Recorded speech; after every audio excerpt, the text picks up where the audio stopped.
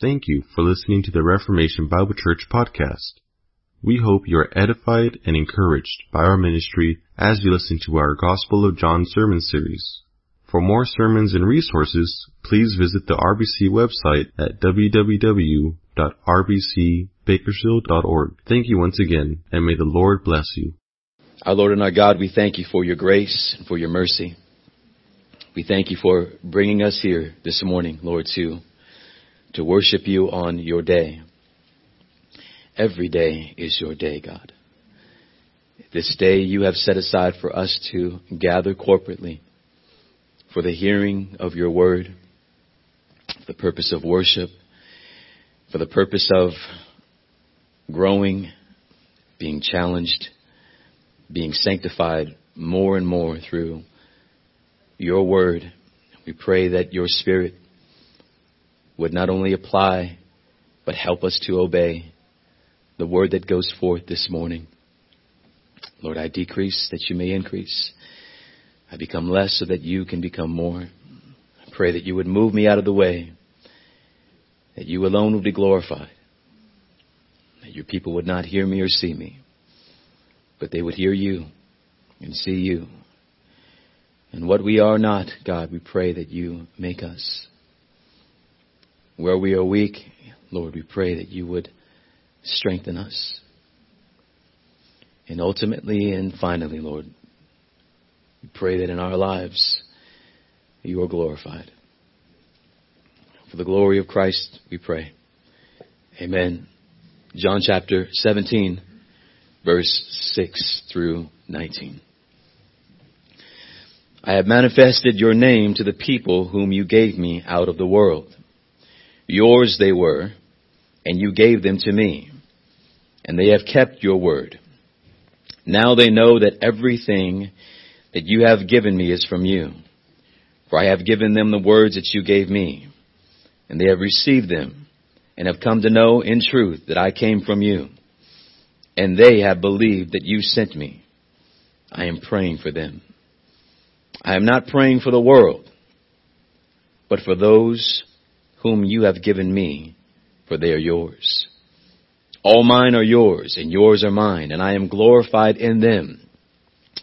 And I am no longer in the world, but they are in the world.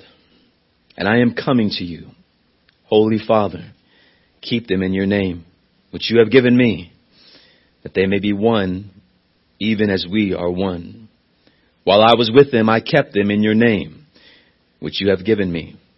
I have guarded them, and not one of them has been lost, except the son of destruction, that the scriptures might be fulfilled. But now I am coming to you, and these things I speak in the world, that they may have my joy fulfilled in themselves. I have given them your word, and the world has hated them because they are not of the world, just as I am not of the world. I do not ask that you take them out of the world, that you keep them from the evil one. They are not of the world, just as I am not of the world. Sanctify them in the truth. Your word is truth.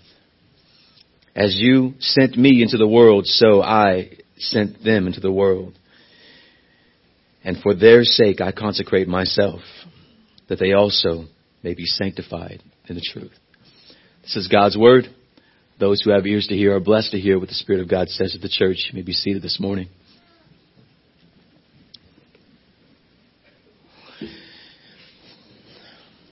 This 17th chapter is considered to be, as was mentioned last week, the Mount Everest of the Scriptures, or a holy of holies, if you will, of the Gospels.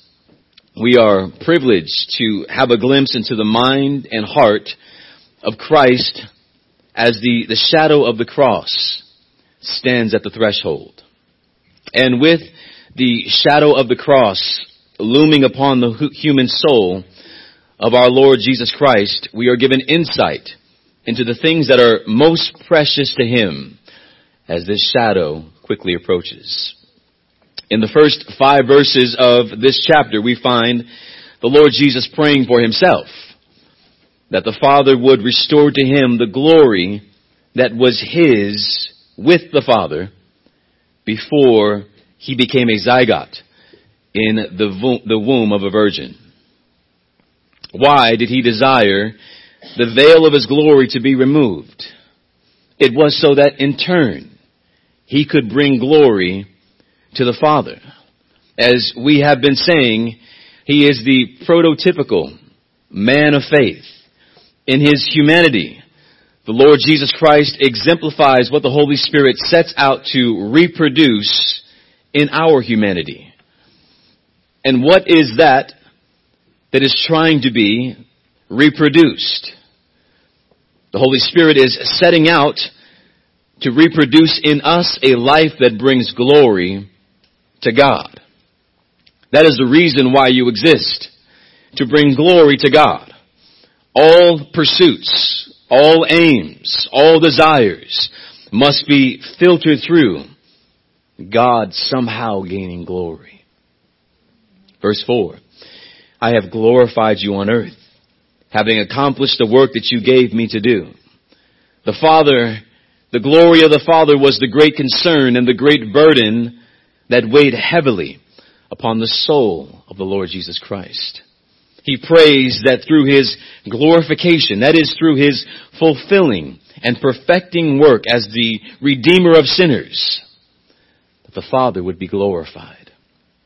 Now in these verses before us, we see the Lord Jesus turning his mind and his heart toward his disciples. They are the ones who in these verses occupy the heart and the mind of our Lord. They are his chosen ones. They are the ones who have been chosen out of the world to be his inspired, authoritative witnesses to the world concerning his death, his life, his resurrection, and also his ascension. Our Lord prays for these men because they will soon become embedded or planted as the foundation of the Christian church. In Ephesians 2:20, Paul says that the church is built on the foundation of the apostles and the prophets, with Christ as the chief cornerstone. These men were uniquely chosen by Christ. They were uniquely used by Christ. The uniqueness of their role and calling as apostles, listen now, is a once-for-all calling. You can no more replicate the apostolic calling of these disciples than you can replicate, listen, the event of Pentecost. There will never be another Pentecost. So-called churches may advertise that they will be having a Pentecostal service with signs and wonders of Acts chapter 2, but they do not yet know that they cannot replicate that which can never be replicated. We would never try to replicate the hour of the cross.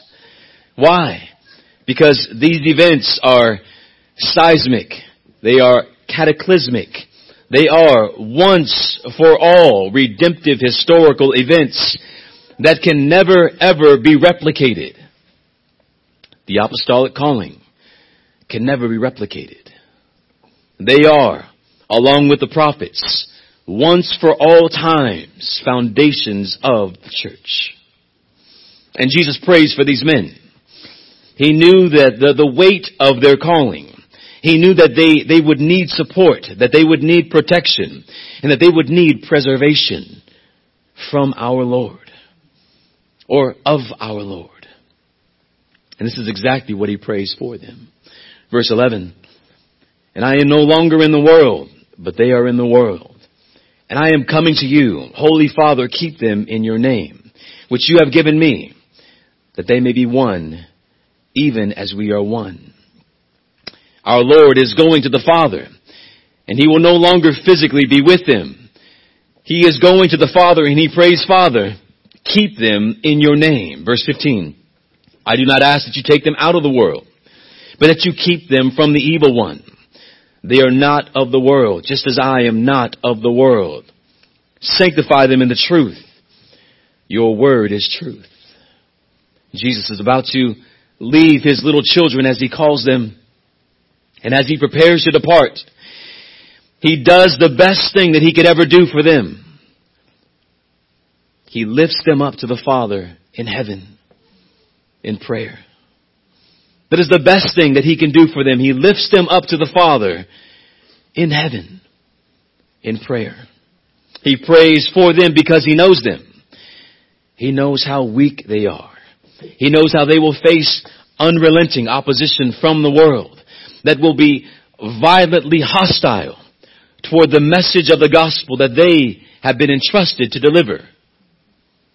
And our Lord says in verse 14, I have given them your word, and the world has hated them, because they are not of the world, just as I am not of the world.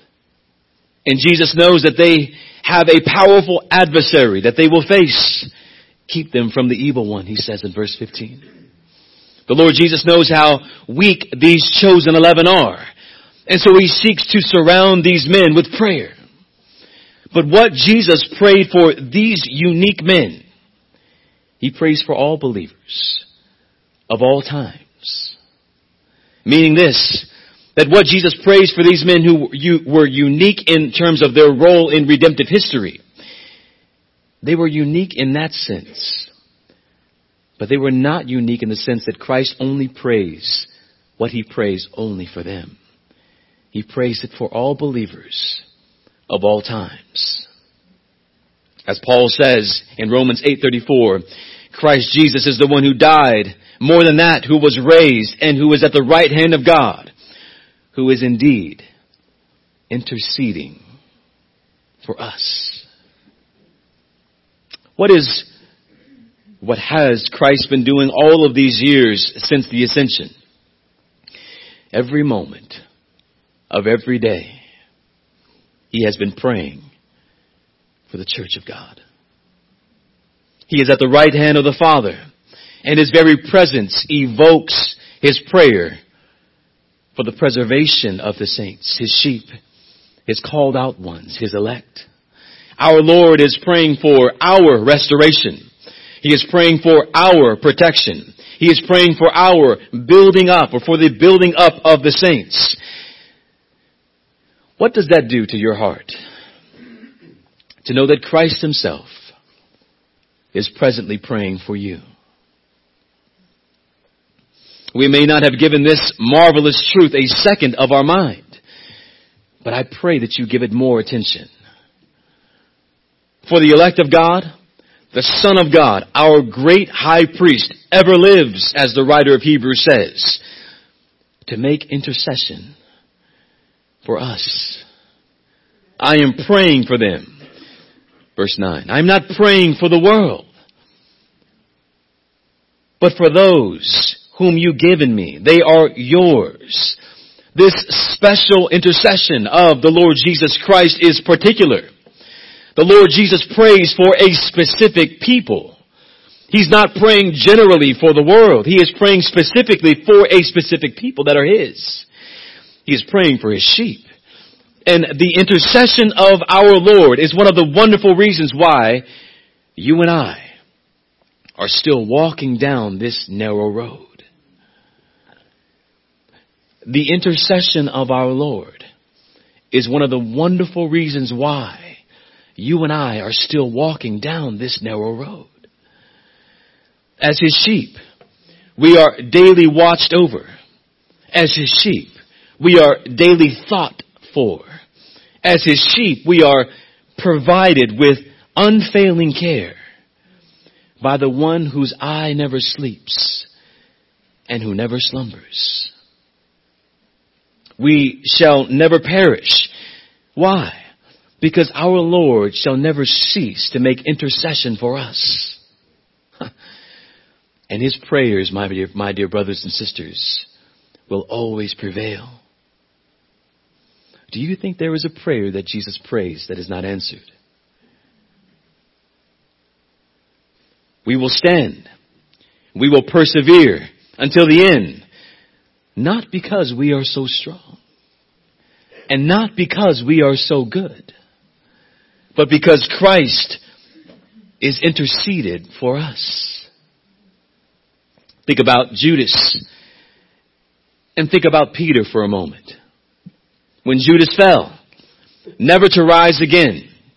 And when Peter fell, to rise and repent. What was the difference between the two men? What was the difference?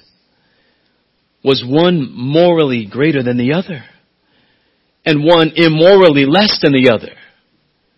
No. Was one simply handling or exercising a greater handle of his free will, while the other simply was not able to pull himself up by his moral bootstraps? The answer to that question, to those questions, will always be 1,000 times no. The difference, my dear brothers, between these two individuals lies in this. Jesus says to one who has been predestinated to destruction, what you are going to do, do quickly. John 13:27. And to the one who has been predestinated to eternal life, he says to him, Luke 22:32, I have prayed for you. I have prayed for you. Peter, Satan has asked to sift you as wheat. I have prayed for you,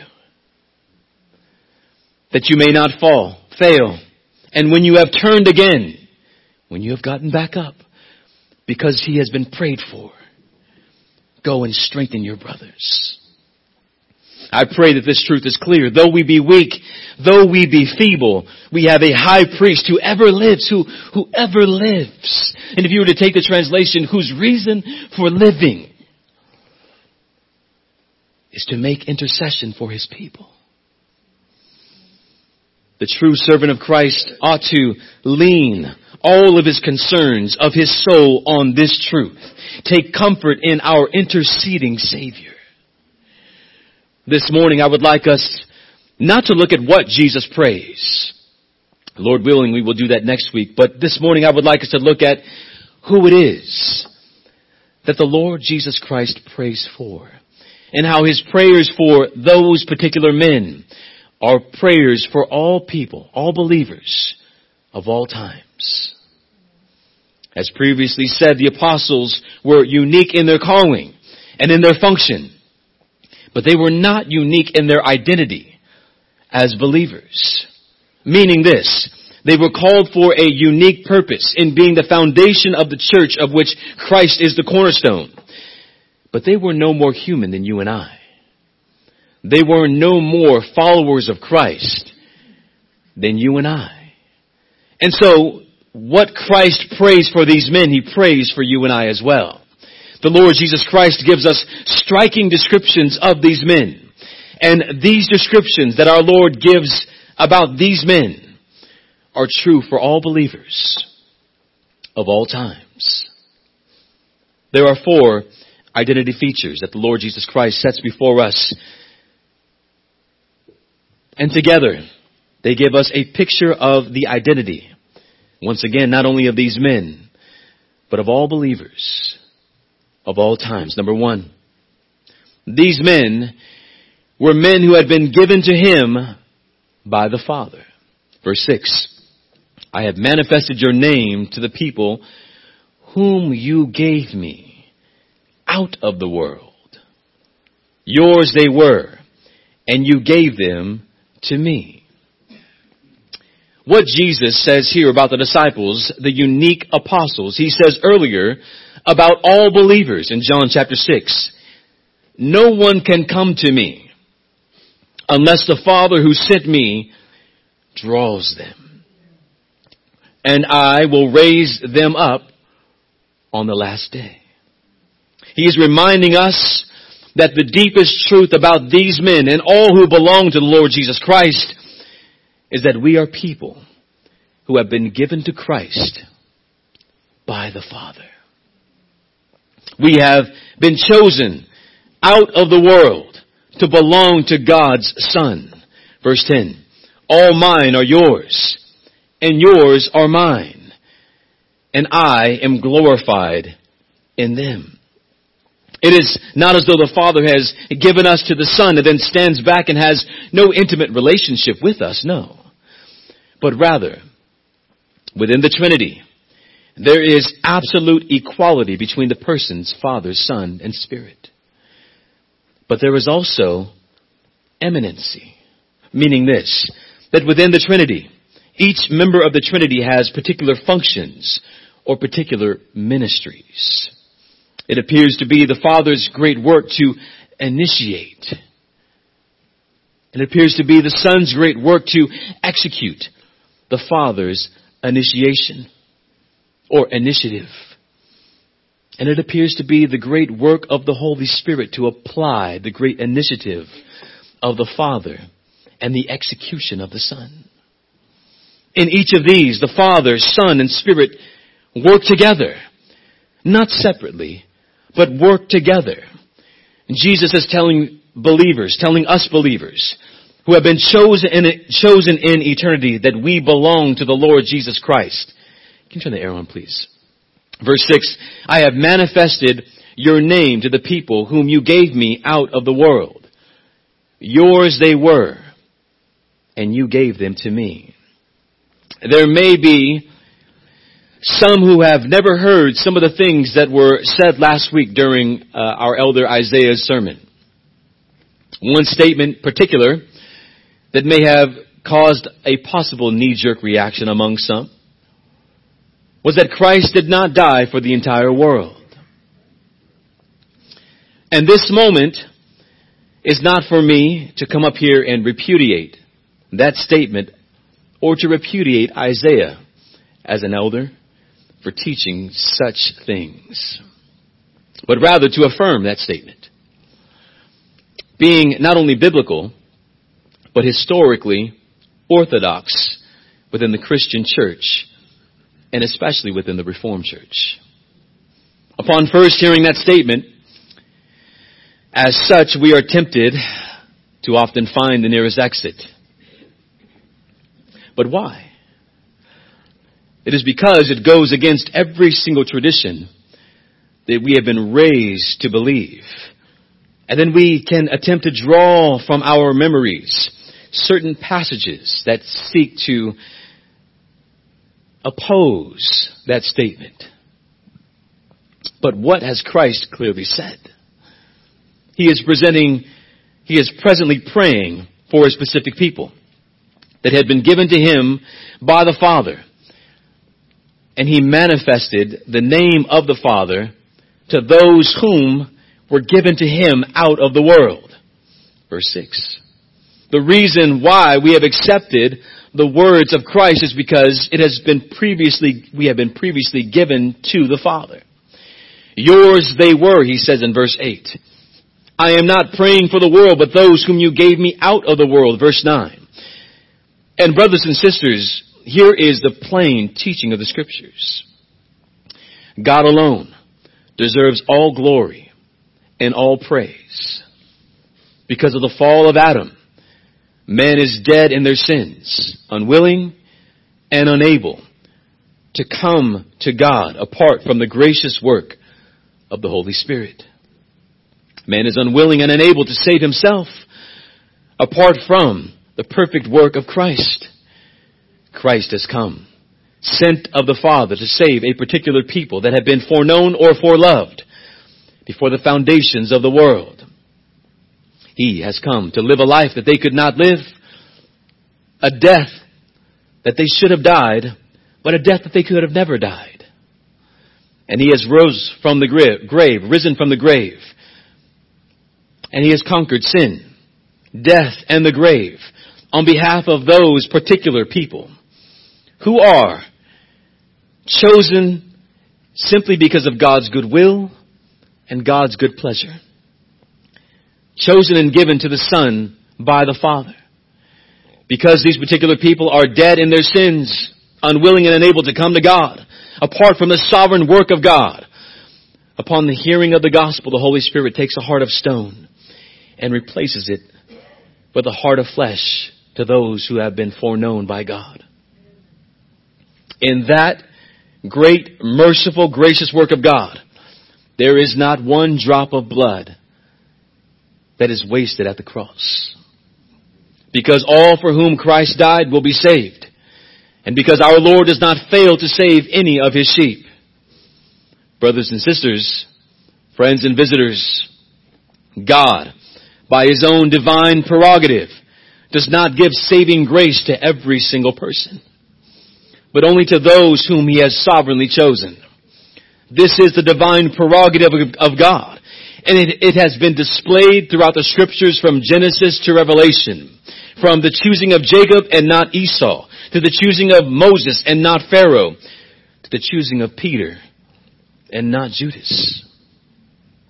And let me also say, this is not Calvinism. This is not something that John Calvin dreamed up. No man could dream this up. This is the plain scriptures or plain teaching of the scriptures. This is, as I used to say so often, Christianity 101. That salvation begins of God's choice of me in eternity, not my choice of Him in history. And if you are a Christian, this means that your salvation is eternally secure, because it is embedded in the electing good pleasure of Almighty God. It is anchored in His eternal, purposeful choice of you, not your choice of Him.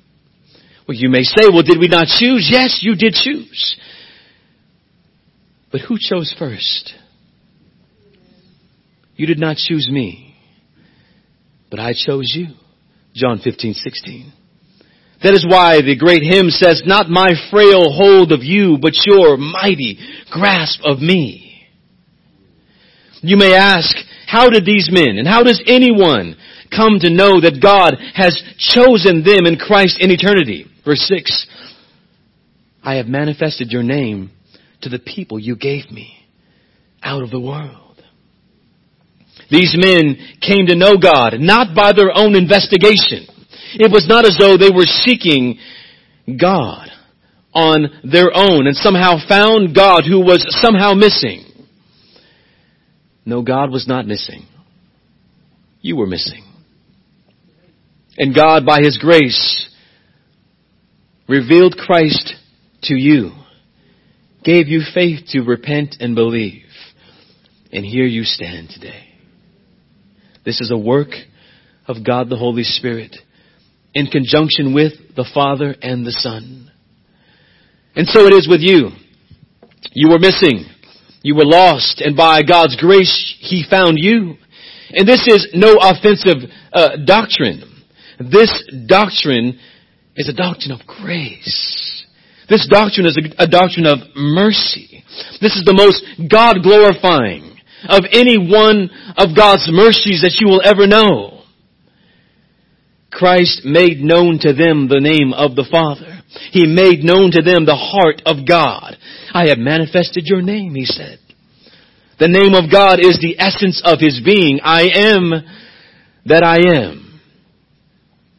And these men had been brought to know God through the illuminating ministry of the Savior in the power of the Holy Spirit. So, what does all that mean? What does the Bible want us to understand in the depths of all of these truths that have just been explained to us? What does all of that mean? When you are pulled from the rubble of these great and powerful truths, here is what you should conclude. Here is what you should conclude. No more boasting. No more boasting. Soli Deo Gloria. To God alone be the glory. What do you have that you did not first receive? What do you have?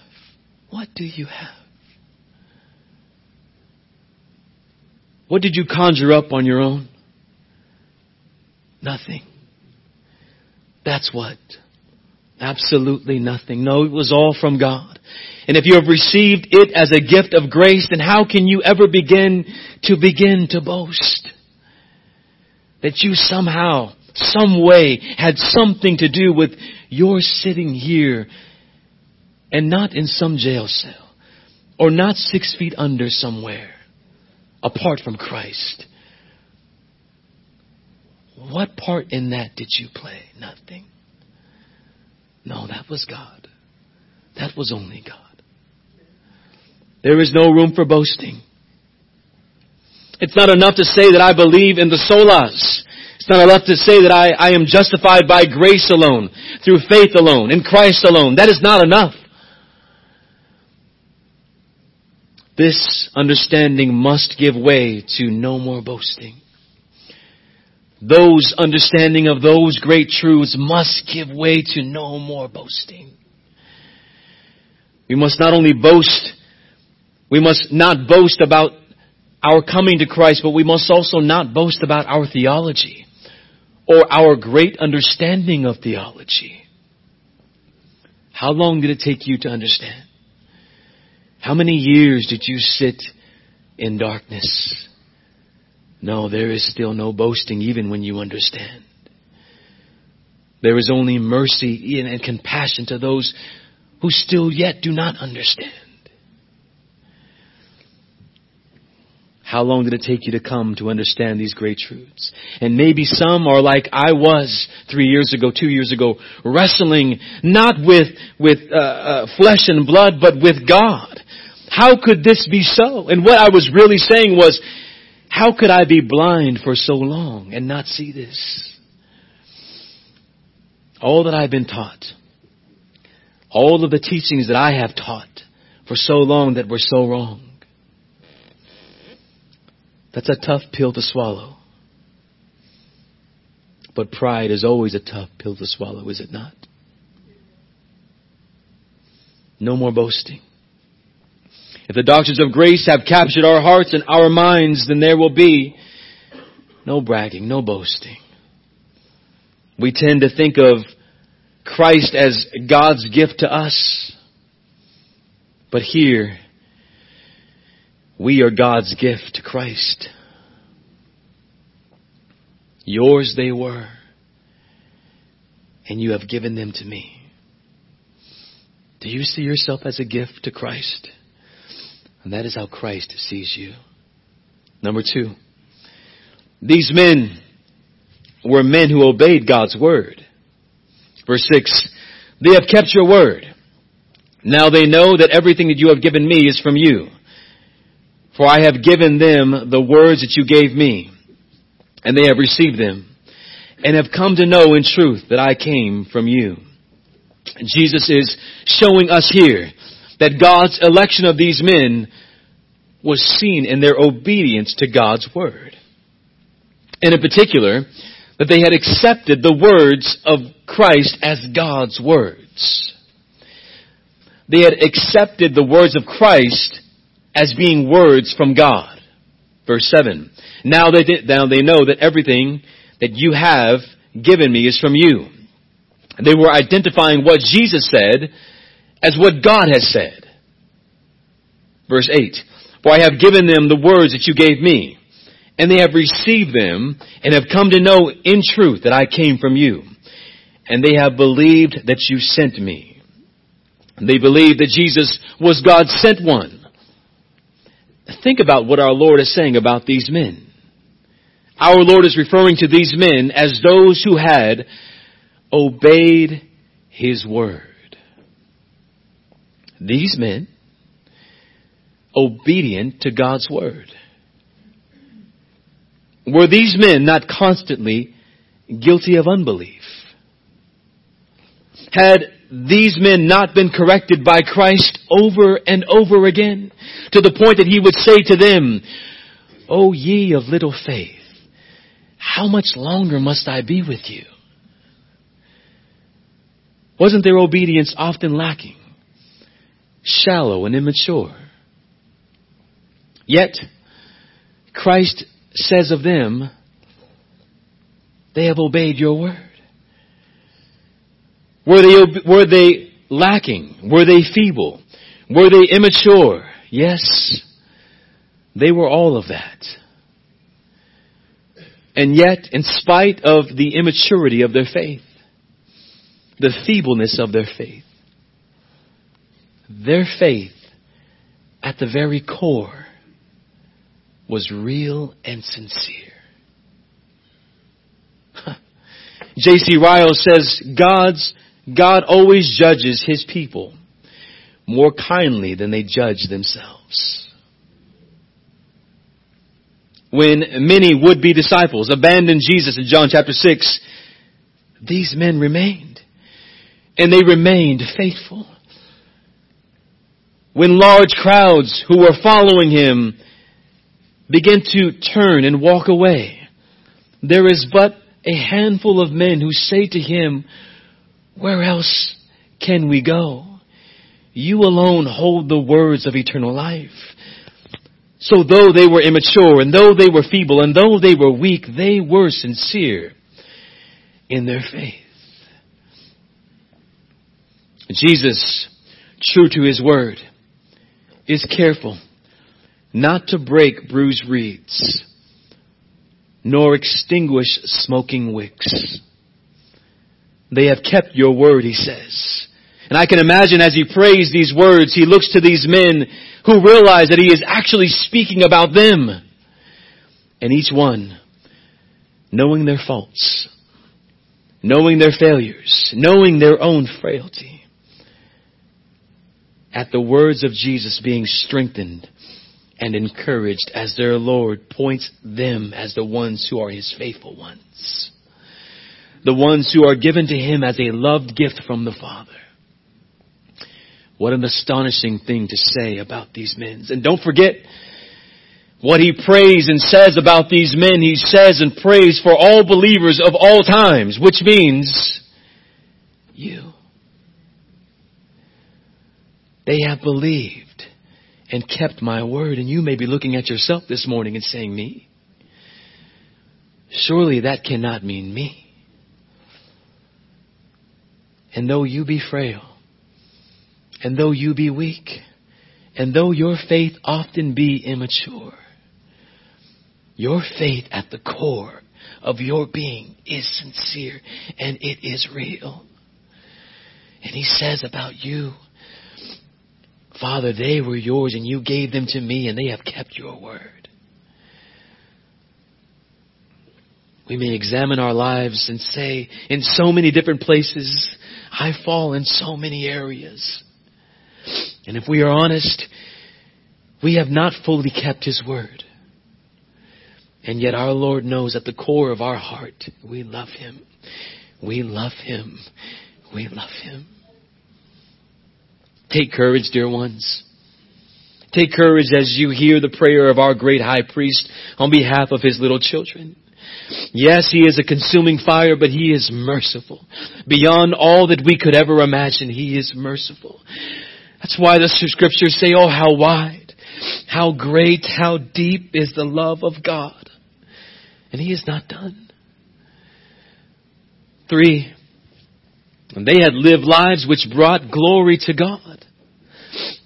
Verse 10, all mine are yours and yours are mine, and I am glorified in them. It is possible that Jesus means glorified through them. But if you can imagine being among the company of the 11 and hearing Christ say, I am glorified in them. How? How could it be that in all of my failures, in all of my frailty, that I am somehow bringing glory to God? And he answers that question by their belief and by their faithfulness to him. He is glorified when we give him glory for all that he is. And yet there are many times when we don't, but yet we are still here. And we still believe. Our belief and our faithfulness speaks volumes of glory to God. He is not glorified first by what we do for him. No. But he is glorified first by what we are to him. His called out, sanctified, beloved ones. Judge yourself, yes. But know that God judges you so differently than you see yourself. It is like those who, I'll speak of my wife, who I could say all day long how beautiful you are, and yet does not see it herself. We see so much differently than God sees. Jesus knew that they loved Him. He knew that in the depths of their hearts, they belonged to Him. And can you fathom the thought that your life and mine could bring glory to God? You might not believe it if it was not in this book. That our lives, as poor as they are, and we don't know the half of our poverty, that we could bring glory to God. It is equally true that we could also hide God's glory in our lives and bring dishonor to Him. Paul told the Jews in Romans chapter 2, the name of God is blasphemed among the Gentiles because of you. What is your witness like in this world? Is Christ being honored in our lives personally? Is Christ being honored in our lives corporately as a church? It breaks my heart when I hear of so-called professing Christians posting the most sinfully secular information on social media. And as was said last Wednesday, can bitter water and sweet water flow from the same stream? And what is the result? When so-called believers post sinfully secular information on social media one day, and then John 3:16, if you will, the next. The result is the name of God is blasphemed among the nations because of you. How can we bring glory to Him? By, like the disciples, renouncing or reverencing and bowing before Him in our hearts. Laying our hearts down before Him and asking Him to search us, to mold us and shape us for His good pleasure and for His glory. Asking daily God to help us to live lives that shine for His glory and that are unashamed in the face of opposition. And our Lord is praying for us toward that end. Fourth and finally, these men had been separated from the world. Verse 6, I have manifested your name to the people whom you gave me out of the world. Yours they were, and you gave them to me, and they have kept your word. Verse 14, I have given them your word, and the world has hated them because they are not of the world, just as I am not of the world. In verse 16, they are not of the world, just as I am not of the world. Sanctify them in the truth. Your word is truth. Once these men did belong to the world, but now they belong to Christ. They lived in the world, but now they were in Christ. Now, what is the world that Jesus is speaking of here? What is the world that believers no longer belong to, that we are said to not be of? The world is shorthand for the realm where God is not honored. The world is the realm where God is not revered. The world is where God is excluded. And it is where God is not bowed before, every knee does not bow before God, and where every tongue does not confess that Jesus Christ is Lord to the glory of the Father. The world is once again finding its place in this maze of politics. And we need to pray now more than ever for this country. Because whatever route we go, whether it be to the left or to the right, the church must find itself on its knees, because they will soon be facing approaching pressures and persecutions of the world that will cause us to be challenged of whether or not we truly are out of this world or of this world.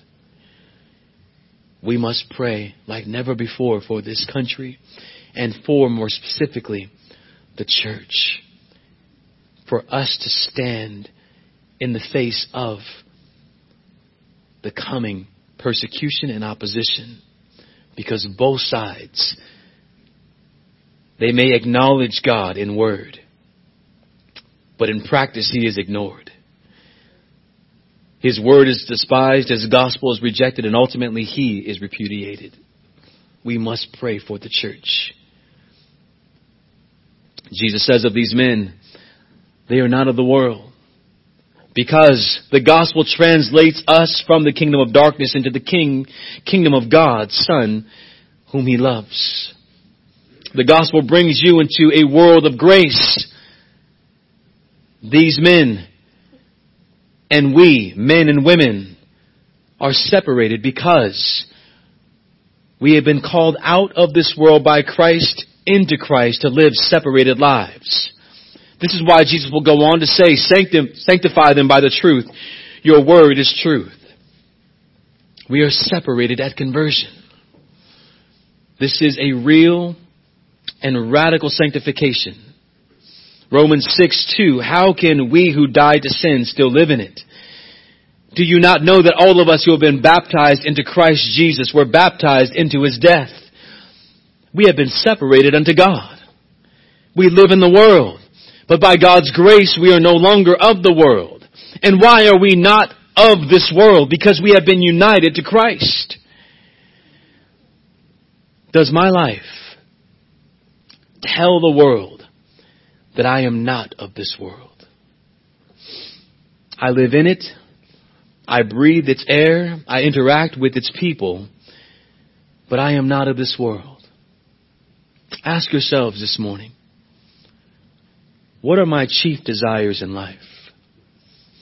What do I aspire most in this life? Aspire to most in this life? What do I give my energies to? What do I give my time to? If we are Christians who have been sanctified, then we must live a sanctified life. And yes, there is a great tension between that which I have just said and that which was said earlier.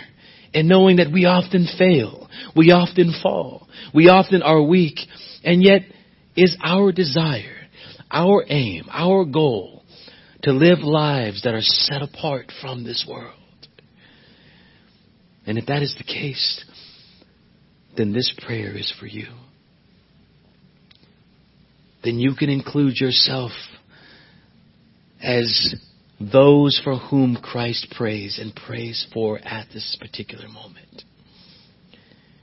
I pray that you ponder on the thought that Christ, as you leave this place this morning, is praying for you. That you fall into the category of Peter. And know that when Jesus said to Peter, Satan has asked to sift you as wheat, the you was not just you, Peter, but you all, disciples. And I have prayed for you that your faith may not fail. And when you have returned, strengthen your brothers. Oh, He is praying that for you today. Be encouraged. Be encouraged. Let us stand.